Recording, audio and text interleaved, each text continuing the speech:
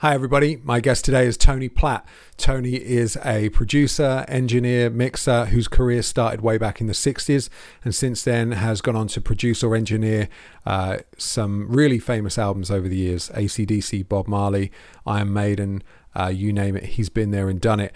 He's got quite a story to tell. He's also left-handed, and I first met Tony about 5 or 6 years ago when we worked together on the Marshall UAD plugins with Softtube. Here's what he had to say. If there's anything I talk about you don't want to talk about, we'll just move on. I'll edit out. I'll afterwards. tell you. Yeah, absolutely. I know you will. Right, here we go. Okay. Hi, Tony. Well, hello. How are you? I'm fine. And I want to say thank you for being here. I feel very honored to have you. And you're a lefty as well, aren't you?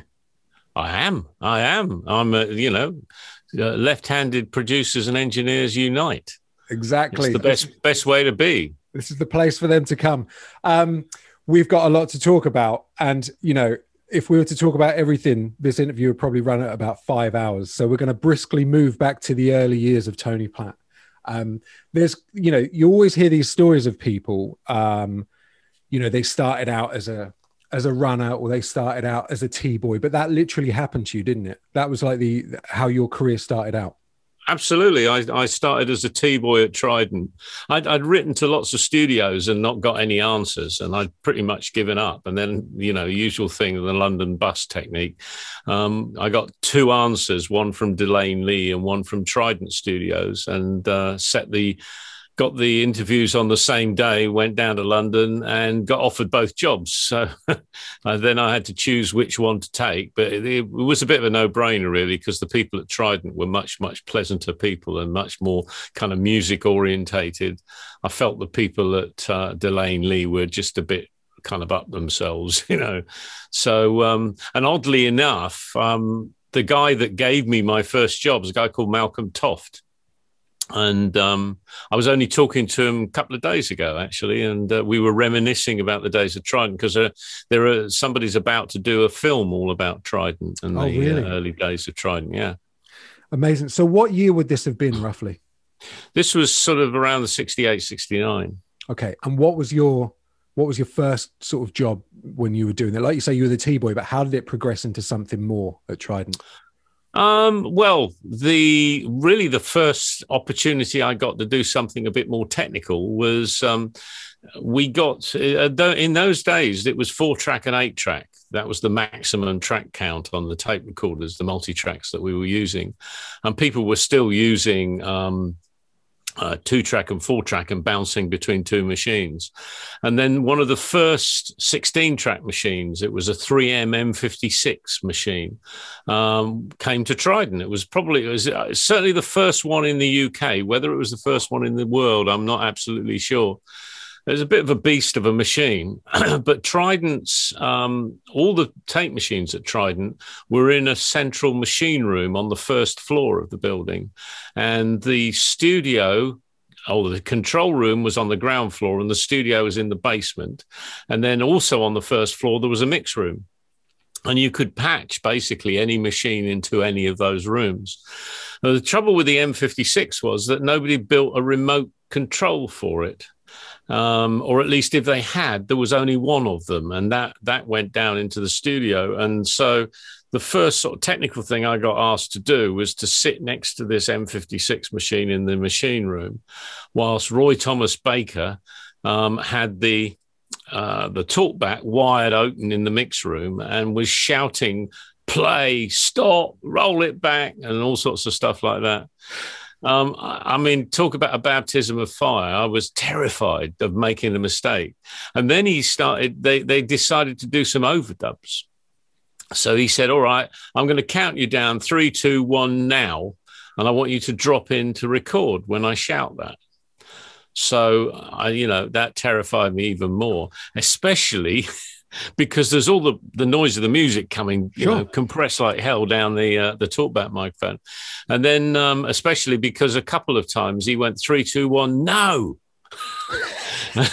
And fortunately, I was able to differentiate between now and no and didn't actually make the cardinal sin of dropping into record. Because, of course, tape machine. It's a tape machine. It's not like Pro Tools. You No, drop in and you can go, all right, undo that. It's destructive record. of course. And you were there really in the very early days of when it was still such an art form, and you really had to work at it to get anything done. Like you say, everything today that anyone who uses any type of home recording stuff, and they know they can just to punch something in, simple, but everything that you've just said just goes to show how difficult it was. What were the type of people that were coming into Trident in those days and recording there? Oh, well, during that period, there was Elton John was finishing off the Elton John album. David Bowie was doing Changes and Memory of a Free Festival, those sort of things. Then we had Dr. John came in. Mark Bolan with Tyrannosaurus Rex, he was a regular visitor in there. There were people like Sean Phillips, who's an American singer-songwriter. Genesis were doing the Trespass album when I was there. It was quite the Beatles were also putting the finishing touches to Let It Be at that point in time, some of which got filmed in Trident Studios as well. So there was sort of a constant flow of that those artists. But of course, the thing is that they were still on their way up anyway. They had not become super mega stars at that point in time. Sure, but what a time to be alive, eh? And see it all firsthand. Yeah, it was very special, and I think, one of the overriding memories that I have of that is getting this job, being really excited I got the job, and then from the first day onwards, just feeling like, this is where I'm supposed to be. There was the definite feeling of belonging and that there was a connection between me and what was going on. And was it something you always wanted to do? Was it something that you always wanted to did you always know you wanted to be in production and engineering in some way, shape or form? Well, to be perfectly honest, I didn't really know what that was. I sort of fiddled around at school. A friend of mine at school and myself, we ran a radio. We started up a radio station using this wired system that went around. Very, very basic system that went around the whole school. And we did a radio show a couple of times a week that was broadcast in the lunch hour. And I had a trip to the BBC and saw, the inside of a studio there and people working with tape machines. That was certainly a moment when I went, oh, now this is something I fancy doing. Right. But I didn't really know exactly what it was all about. Producers were not so prevalent in those days. You've got engineers and you've got A&R people, and quite often A&R people would also be producers, or the producer would be a mate of the band or something like that. So it wasn't a very clear career path at that point in time. So it was kind of piecing it all together really as time went on. I think at that time though, you also had, it was almost the dawn of the producers, don't you think? Not only yourself, obviously, but George Martin and guys like that were quite influential around that time into actually perhaps raising awareness of producers were what the part that they were playing in making some of these albums. Well, I think the notable thing is that we were starting to break out from what you might call an establishment. What's the word for it? An establishment clique, if you like. Up until that point, you've got EMI with Abbey Road Studios, you had Decca with Decca Studios, and Polygram or Phonogram with Phonogram Studios. So there was this thing that it was it was a bit like the BBC for music, and sure. Trident Studios and the next studio that I went to after that, Island Studios, were significant in the respect that they were amongst the first independent studios. Island was tied to a record label, but it was a small independent record label, and Trident was a small independent studio. And it was notable that most of the top stars or the upcoming stars at that point in time like to get away from their record company's gaze and go to an independent studio where they could just get creative. So, one of the side results of that, of course, was that you then started having freelance engineers. One of my mentors, Glyn Johns, was one of the first of those freelance engineers. His brother Andy as well, and Sure. And then that led into, I mean, you mentioned George Martin, and what happened with George Martin, of course, is that he turned his back on EMI as well to a certain extent, and went off as a freelance producer and an engineer. So tell me about the move to Island Records Island Studio, and how that happened. And is that when you met Glyn Johns and guys like that? Yeah, that's when it opened out quite a lot. I mean, it was a strange set of circumstances. You sort of look back on it and think, well, obviously that was also a circumstance that was meant to be. I'd noticed, I was in the machine room at Trident, and I noticed an advert in the back of the Melody Maker. Most people won't remember the Melody Maker. It was like the NME but better. I remember it. And and it was an advertisement for an experienced tape operator wanted for West London studio, and the guy that I was in the machine room with, a guy called Pete Booth, one of the technicians, he said, "Well, phone up and find out who it is." And I phoned up, and the security guy answered the other end and said, Island Studios. And I thought, oh, that's pretty good, because most of my record company were Island Records, you see. Not record company, record collection were mostly Island Records. And of course, I couldn't do anything about it there and then, because it was after hours. And in fact, it was the Friday before the weekend. And I said to Pete, wow, there's no point in me going for that, because I'm not an experienced tape operator. And he said, yeah, but they don't know that. And encouraged me to phone up, the next week. And I did, and got an interview. Took a day off from Trident ostensibly to go to the dentist, went down to Basing Street in Notting Hill and got offered the job. So that was a sort of, an immediate move forwards, and an immediate increase in pay. I went from £8 a week to £21 a week. Wow. That's a hell of an increase in pay. Yeah. Oh, Jesus. Glory days. Yeah. Wow.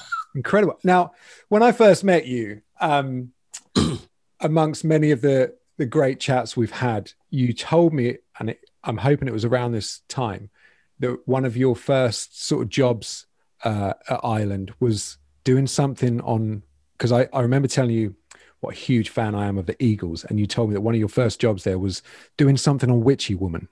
Can you retell that story?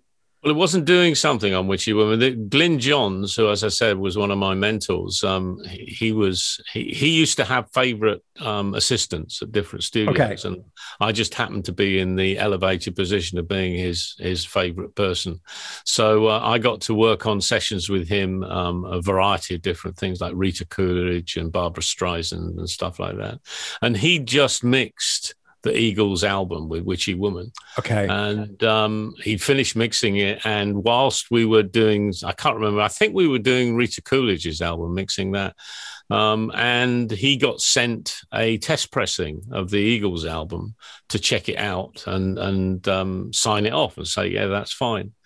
So we got the record player out, listened through to it, checked it on the big monitors in the control room and everything. And then he put it back in the sleeve and he went, oh, here, do you want that? So I said, oh, yeah, that's great. It's a good, cool album. I'd like to listen to it again. Took it home and I've still got it. It's still lurking out there in my office somewhere. That's amazing. What about the other artists? You obviously mentioned quite a few of them there, but at Island, what other artists did you start working with around that time? Well, there were some of the Island Records' own artists, people like Free, John Martin, Mott the Hoople, Quintessence. Free split up around that point in time and made up several other bands. There was Peace and Kossoff, Kirk, Tetsuo and Rabbit and Yeah. Toby. So I got to work with quite a few of those. And then, of course, we had a sister studio. I mean, I say sister studio. It was more competition, actually. A studio called Olympic Studios, which is a similar size and had very similar equipment in it. And a lot of the artists that like to work in Olympic also like to work at Island. So we some of those artists were the Stones, the Who, Led Zeppelin, and so on. They would sort of bounce backwards and forwards between the two studios, depending on who'd got free studio time. So as an assistant engineer, I got to assist on various sessions. I mean, I was an assistant on the session when they recorded Zeppelin. Well, Stairway to Heaven, anyway. Which one's that on? Zeppelin 4, yeah, yes. So I was on the session with Stairway to Heaven. Managed to erase one of the edit pieces for the intro, actually, which was not a particularly auspicious thing to do. Wow. But you were there to witness it. All these absolutely monumental, yeah. I mean, obviously there's more to come as we move on, but already quite monumental recordings. So how did what were your next steps after that? What I'm trying to do is bridge the gap to when you started doing stuff with Bob Marley and that sort of thing. Island Records was quite a unique record company. You know, they had lots of different genres on the label, running right the way from reggae through to the rock bands, and then Quintessence, which was a sort of Indian-inspired rock band. And I even did one album that consisted entirely of Tibetan bells whilst I was there. And then all the way through to John Martin and Nick Drake, of course. You know, Nick Drake was another one of the artists on the label. And we tended to get to work with quite an assortment of those different artists. I ended up doing quite a bit of work on reggae music, actually. What happened was that Chris Blackwell had devised this idea that he wanted to get reggae music, which was at that point in time was largely either very, very dark, rootsy music, which was a bit inaccessible for certain audiences, or it was very, very kind of poppy and poppy boppy stuff, lovers rock and things like that. Yeah. And what he wanted to do, he wanted to get the American college audience, the college radio, you know, because rock music was really big on college radio at that time. And that was what was really sort of chasing the recognition. That was pushing the recognition for a lot of artists. And he felt that would be good for reggae in general. So he came up with this idea of incorporating some rock musicians into the reggae and giving it a little bit of a different slant. So we had Wayne Perkins from Muscle Shoals Rhythm Section, Rabbit, who was a Texan keyboard player, and a variety of other people that came in and played on the record. And as far as I can gather, Chris asked for me to do the sessions because I'd been doing rock sessions and I'd been doing reggae sessions. Sure. So I guess he thought that I would be quite useful to bring these two genres together, because there was an element of experimentation and also you had to get kind of creative with it, you know. Oh, incredible. So moving on from there, what was your tie to and how did you meet Mutt Lange? Well, I'd left Island Studios and I'd been around and about.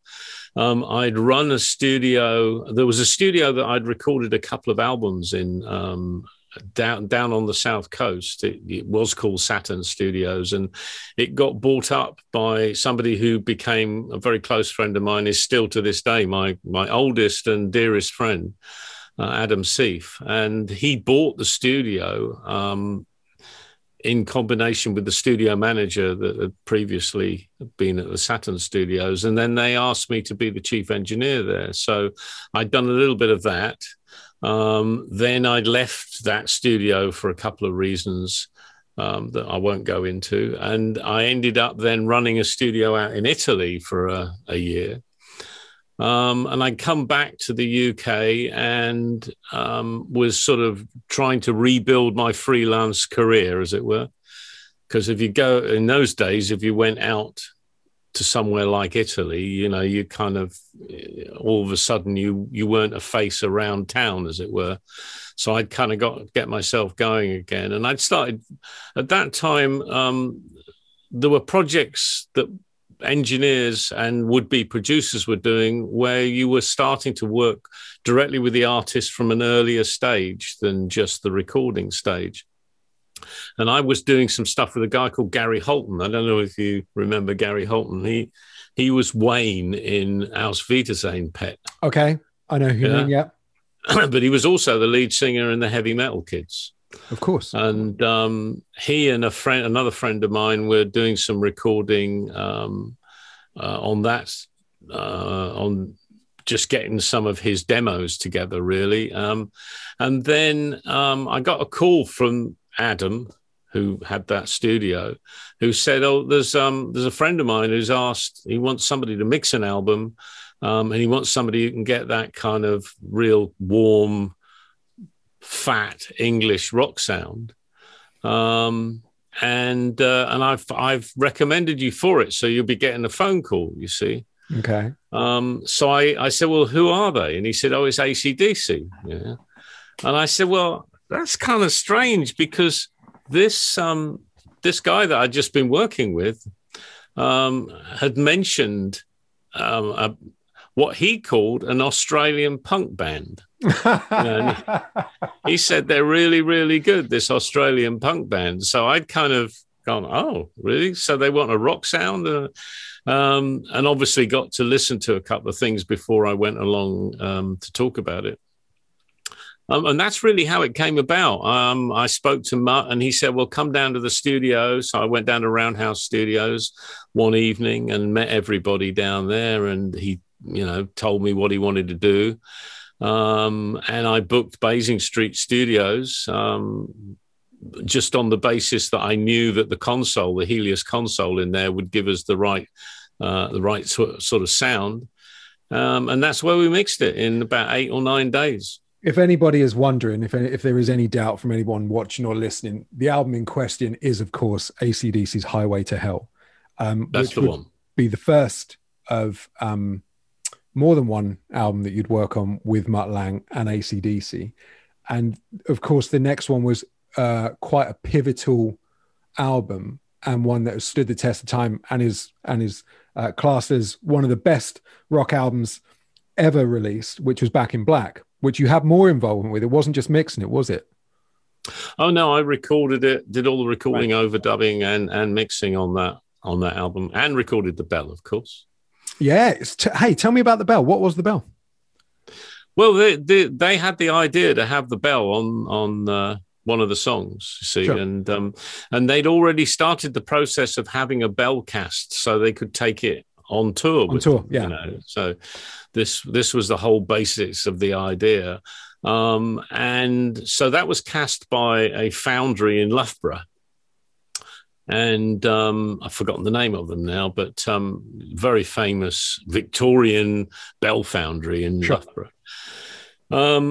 So we got to this thing of, well, we need to record the bell. You know, we don't want to just use a sound effect. We'd like it to be a proper bell and properly recorded. And in any case, most of the sound effects that we'd found, the bells weren't perfectly in tune and they sounded a bit weedy. So I was sent from the Bahamas back to the UK to record the bell.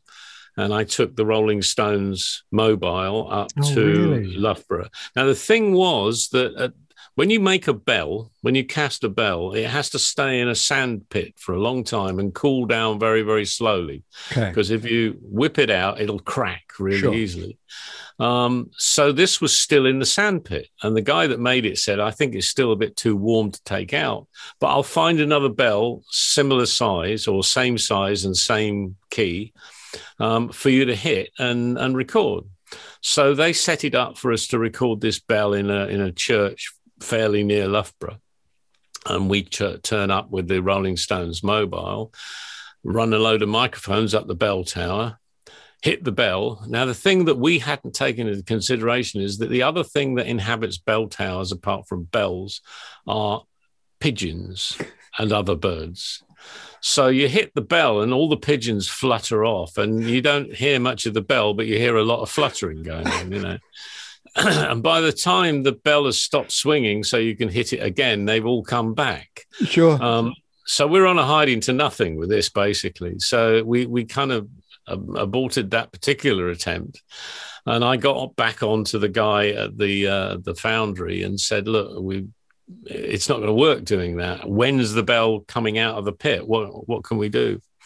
So he said, all right, well, I think maybe it's cool enough now. I'll take it out very, very carefully and see whether or not the tuning is good. Because the way you tune a bell is you get it, a bell foundry person. I don't know what a bell maker is, actually. No. What they do is they cast it and they work out the dimensions of the bell, and they work out the component of the metal that it's made from and all that to get the particular tuning. And but generally speaking, they don't ever get it perfectly on. They have these massive tuning forks. I mean, the Bell Foundry had these tuning forks that were like 20 foot long, massive, wow, great things. Now they do it electronically, of course. But anyway, to get it in tune, what you do is you ream metal from the inside of the bell very, very slowly until it comes into tune. And actually, this bell was almost perfectly in tune when it came out of the sandpit. So they hung it up in the foundry, and I needed to get another mobile studio up there. So I actually got Ronnie Lane's mobile studio, wow, which was being run by a friend of mine, which was built in an Airstream caravan. You know, sure, those bullet-shaped caravans? Yeah, I've seen about, but weren't they the two only mobile recording studios? Was the Stones and Ronnie Lane's, wasn't it? You had both of them, didn't you? Yeah, I think those were the main ones. I think Basing Street might have had a mobile by then, but wow. Rack had one. I think. Oh, okay. But of course, you know, there was a budget at stake here, so I needed to kind of pull a couple of favors anyway. So this friend of mine, you know, did it as a favor more than anything else. So I've got these photos of this old Victorian bell foundry with this bell hanging in the middle of it with Hell's Bell written on it, you know, and then this bullet-shaped, strange sci-fi type caravan alongside it. And the guy that made the bell played the bell. He actually hit the bell, and the sound that's cool. That were him playing it. Wow. Aside from the bell, which is obviously a story unto itself, what was the rest of the album? Because obviously you were recording it in the Bahamas, wasn't it? In the Bahamas? Yeah. How was it? And, you know, having to get over there to record it, was it easier than doing it in the UK? How did it all work? It went pretty smoothly, actually. I mean, I think the main thing, you know, people have lots of different questions about how everybody felt at that time. The fact that Angus and Malcolm had decided, you know, well, we're going to go ahead. That's what Bon would have wanted us to do. Yeah. There was a sense of determination. There's also a great sense of camaraderie. I mean, I wouldn't wish the circumstances, but the circumstances definitely led to a closeness between all of the people, the road crew, the band, and all the studio staff and us, the production staff. So there was a real closeness about, you know, getting this as good as we possibly could get it. That came from the circumstances that we found ourselves in. Yeah. So it actually wasn't a difficult album to make in a lot of respects. Plus the fact that Brian had come into the band and had this mammoth task of filling Bond's shoes, but also doing something with it. I don't think that album would have been well received if we tried to make something that sounded like Bon and the AC/DC that went before. It had to be fresh and it had to be new in a lot of respects in order for it to work properly. So, supporting Brian was the other thing that was really important, because, he had this mammoth mountain to climb with the vocals, and we needed to make him feel like he absolutely could do it, which of course he could. Absolutely. Were you surprised, and does it still surprise you today, the popularity of that album? No, I think what it absolutely shows is that when you have an album that is that honest and that heartfelt, and every single one of those songs is full on. I don't think I've ever come across anybody who said, there was the one track that I wasn't really into. Everybody liked every track from a particular perspective. So it's a classic album. Absolutely. So that wasn't enough for you, really, was it? Doing as that many albums that became so popular already, you then went on to do Foreigner 4 was another album that you did. Yeah, well, that was by then I'd become Mutt's engineer. So you were his right-hand man at that point, were you not? Yeah, no, I guess so. But I was his left-hand man, possibly. Well, of course, because we should get it right. So give us a bit of an overview over some of those other albums that you did, including Foreigner 4 with him. And the Buddy Guy albums that you did, was that on your own or was that with him as well? No, that was sometime. The albums I did with Mutt were was the mixing of Highway to Hell, Back in Black, Foreigner 4, the Boomtown Rats' Fine Art of Surfacing. Okay. And another album by a little-known songwriter called Dickon, which we did in between a couple of other albums. And then after the Foreigner album, after the Boomtown Rats album, I was asked by Mutt's management if I would like them to manage me and start getting production gigs for me. Great. So that's when things moved to the next gear, because Zomba were pretty much the most prominent producer manager company in the world, I would have thought at that point in time.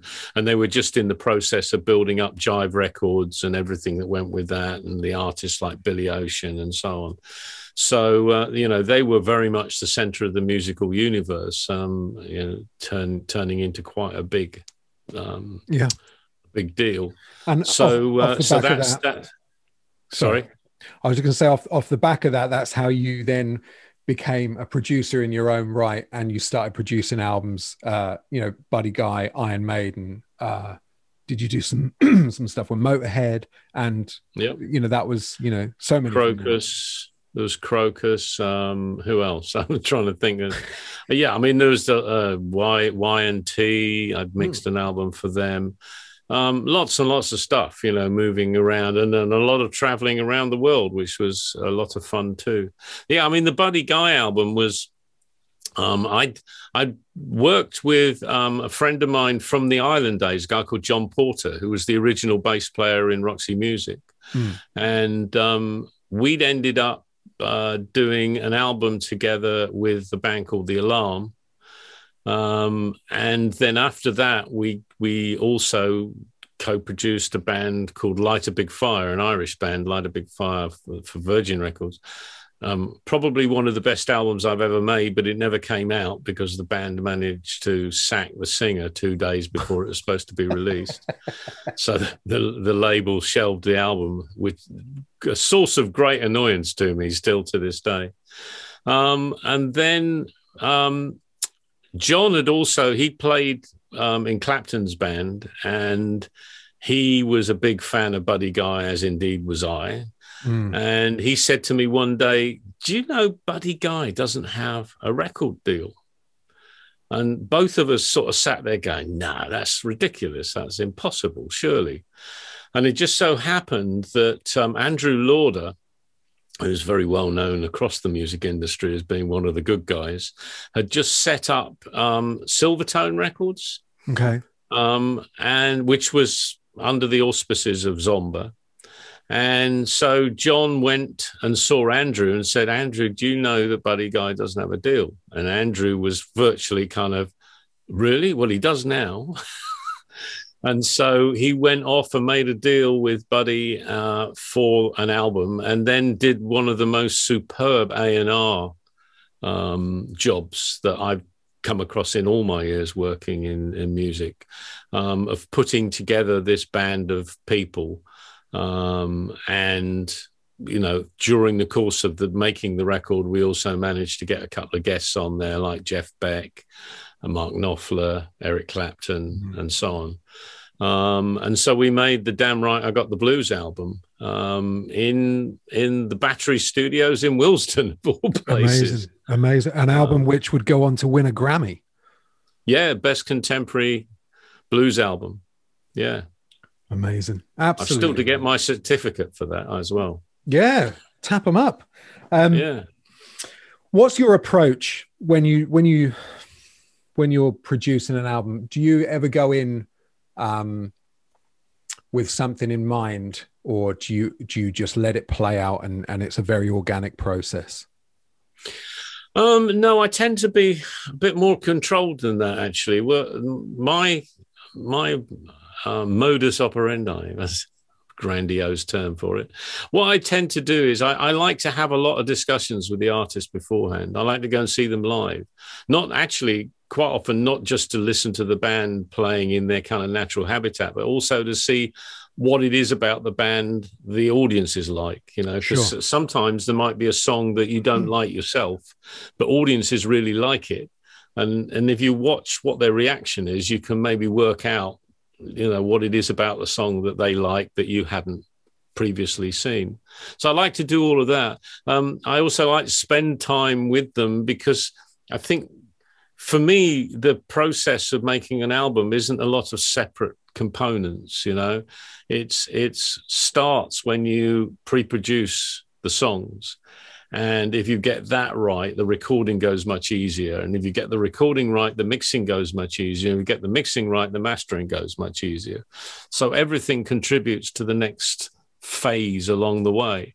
And this really requires a conversation to decide, well, what album do you want to make to the artist? You know, what do you think this should be, this album? And obviously you've got to take into consideration if there are other people like record labels and management that want to have their say too. Of course. Inevitably there'll be lots of people with opinions. But it's about that relationship between you as the producer and engineer and the artist, and where the artist wants to go. So for me, the ultimate has been on a few albums. I mean, one particularly notable one was Dennis Baptiste's album, amazing saxophone player. And he made this album that was all based around the freedom speech, you know. And he, when we'd finished making the album and cut it all together and played it back and listened to it in the studio, we wandered out into the car park from the studio afterwards, and he just came up and he said, "Thank you very much. That's exactly the album I had in my head when I wrote it." And that's really what your ultimate goal is to do that. And I don't think you can do that just by wandering through. You know, you've actually got to have that in your head before you start. I think the other thing as well about getting organized is I like to get as much organized as I possibly can, because then I can put it to one side and just be creative. Yeah. What I don't like is if I've still got organization to do when I'm in the studio and I want to actually be enjoying the experience of being in the studio. It becomes very, very distracting if you've got business and organizational stuff still to do. Was there and you don't have to answer this question, but was there an album that you worked on that this question is kind of twofold. Was there an album that you worked on that it was all just a bit of a pain in the ass and didn't quite come together as easy as it should have done? And also, was there an album that at the time you perhaps thought this is going to be amazing, but it was essentially underperformed and was underrated? Well, yeah, the one that I shouldn't ever have done and was absolutely horrendous was Celtic Frost. Okay.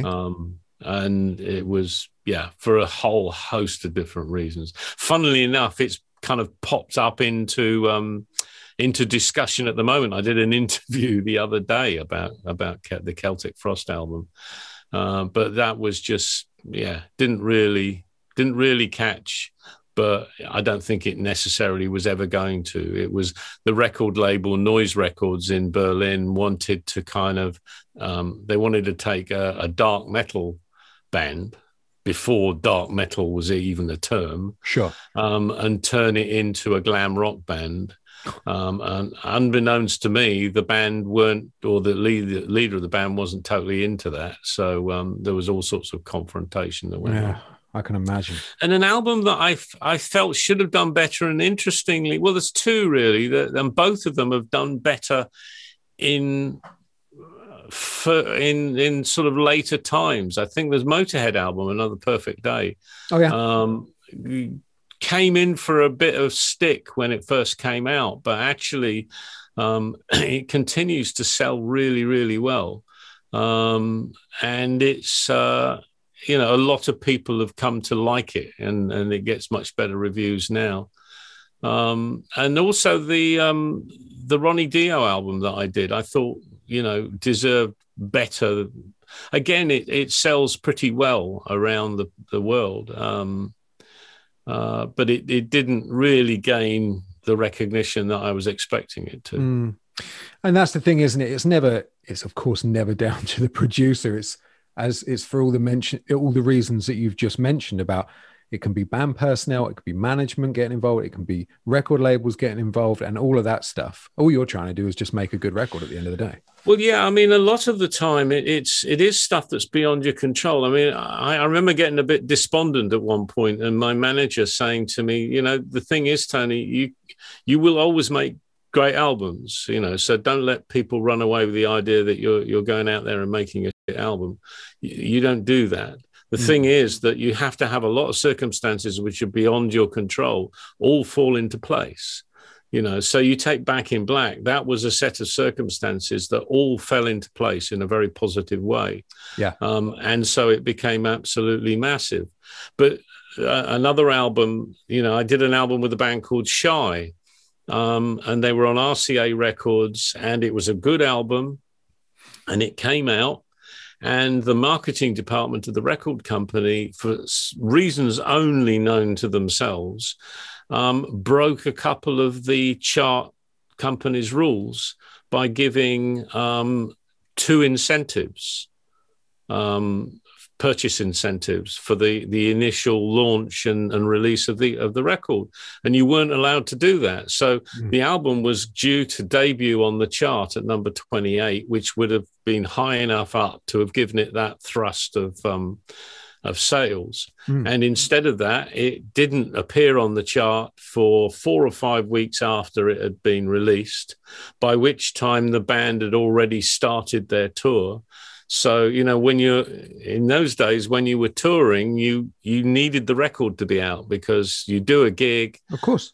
People like it, they go and buy the record. Yeah. So the record just kind of never made it beyond the top 50 from that point on. And so, and that's completely beyond anybody's control. It was somebody not doing their job properly. It's the old, you had one job to do and you screwed it up. But essentially, everybody. Yeah, screws everyone, and essentially ends up wasting a lot of time and money for a product that could have been used in a much better way, couldn't it? Real shame. We need to move on. The last section I want to talk about is obviously you no more do you have to deal with tape machines and all the stories you were telling me about earlier. And you very much embrace new technology and recording equipment, which leads us on to how we both met, because we were about 5 or 6 years ago, we were both involved with the UAD official Marshall amplification plugins, weren't we? Yeah. And It was fun. It was, I don't know what you remember about it, but I remember it just being an incredibly easy thing to put together, in that Softtube were involved.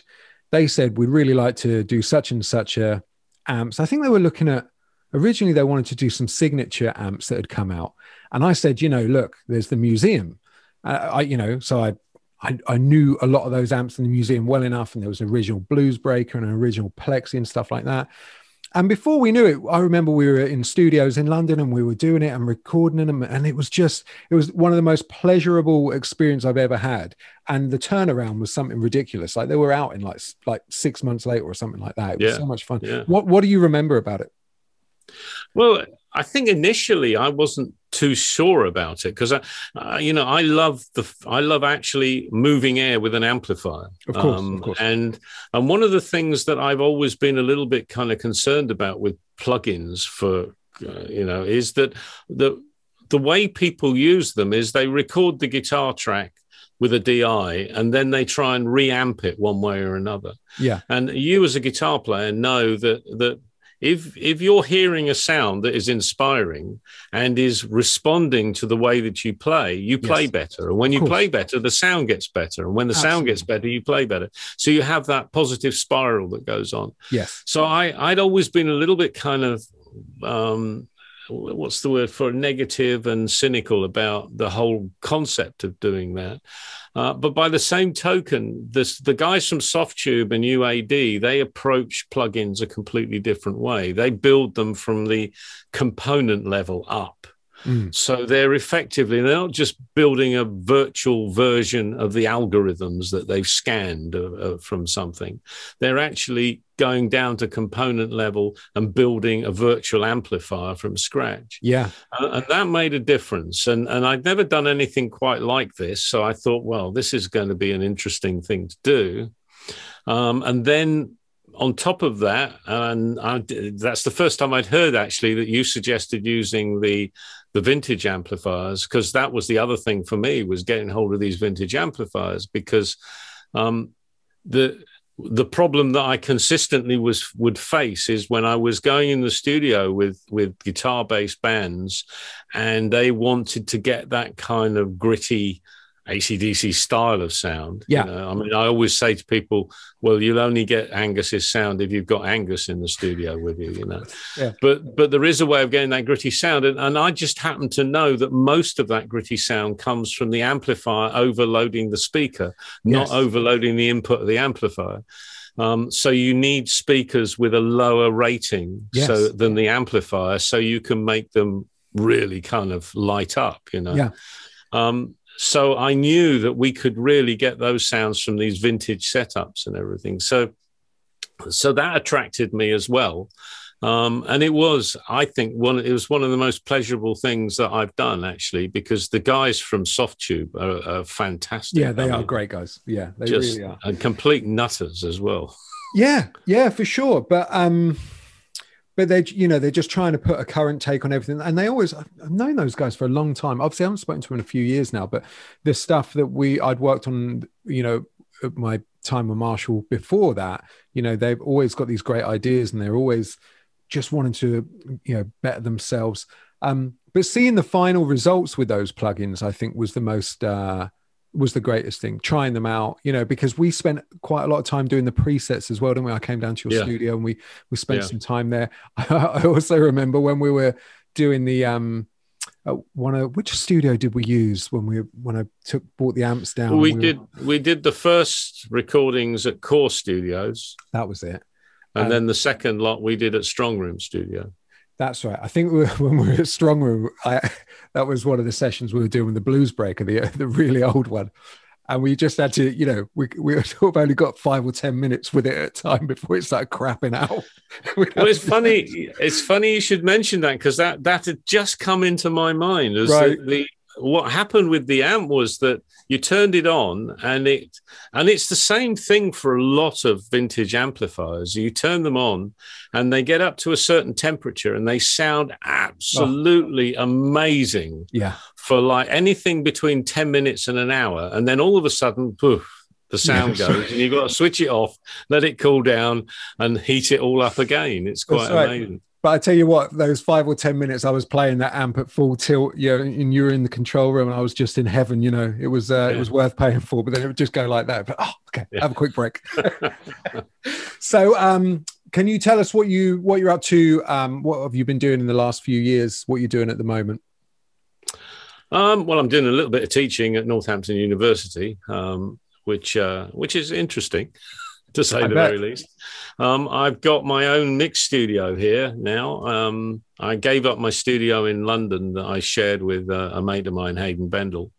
The traveling got a bit much, and it started to cost too much money. And it's great having this room next to my house, because I can just kind of pootle backwards and forwards. And I managed to get it set up just before the first lockdown. The first album that I mixed in here was Soweto Kinch's latest album. Okay. And that was great. And then I've been doing quite a lot of mixing since then. There's a female artist from Australia, mixed a couple of tracks for her. I've got this ongoing relationship with a Northern Irish singer-songwriter who's writing for Synchronizations. And we bounce things backwards and forwards between us, and then he records the song, sends it to me, and I mix it. And sometimes we sort of have to muck about with different components on it. I just mixed a really interesting jazz album called The Two of Us with a fantastic jazz trumpet player and drummer. So it's drums and trumpet, which is an interesting combination. Mix that. What else? I mean, lots of bits and pieces. I think the last album that I ended up doing full recording on was a punk reggae band called Two Tone Club. Okay. And we did that out in a great little studio in Belgium, in the Ardennes in Belgium, called Daft Studios. Okay. Beautiful studio, amazing sounding rooms. Nice. Set in that just up by Spa, where the Spa Francorchamps. I know it very well. I've been there. Yeah, it's very nice. Beautiful. Yeah. Great, man. This has been so much fun. Tony Platt, thank you ever so much. Chris, thank you for asking me. I've really enjoyed it. Thanks, mate.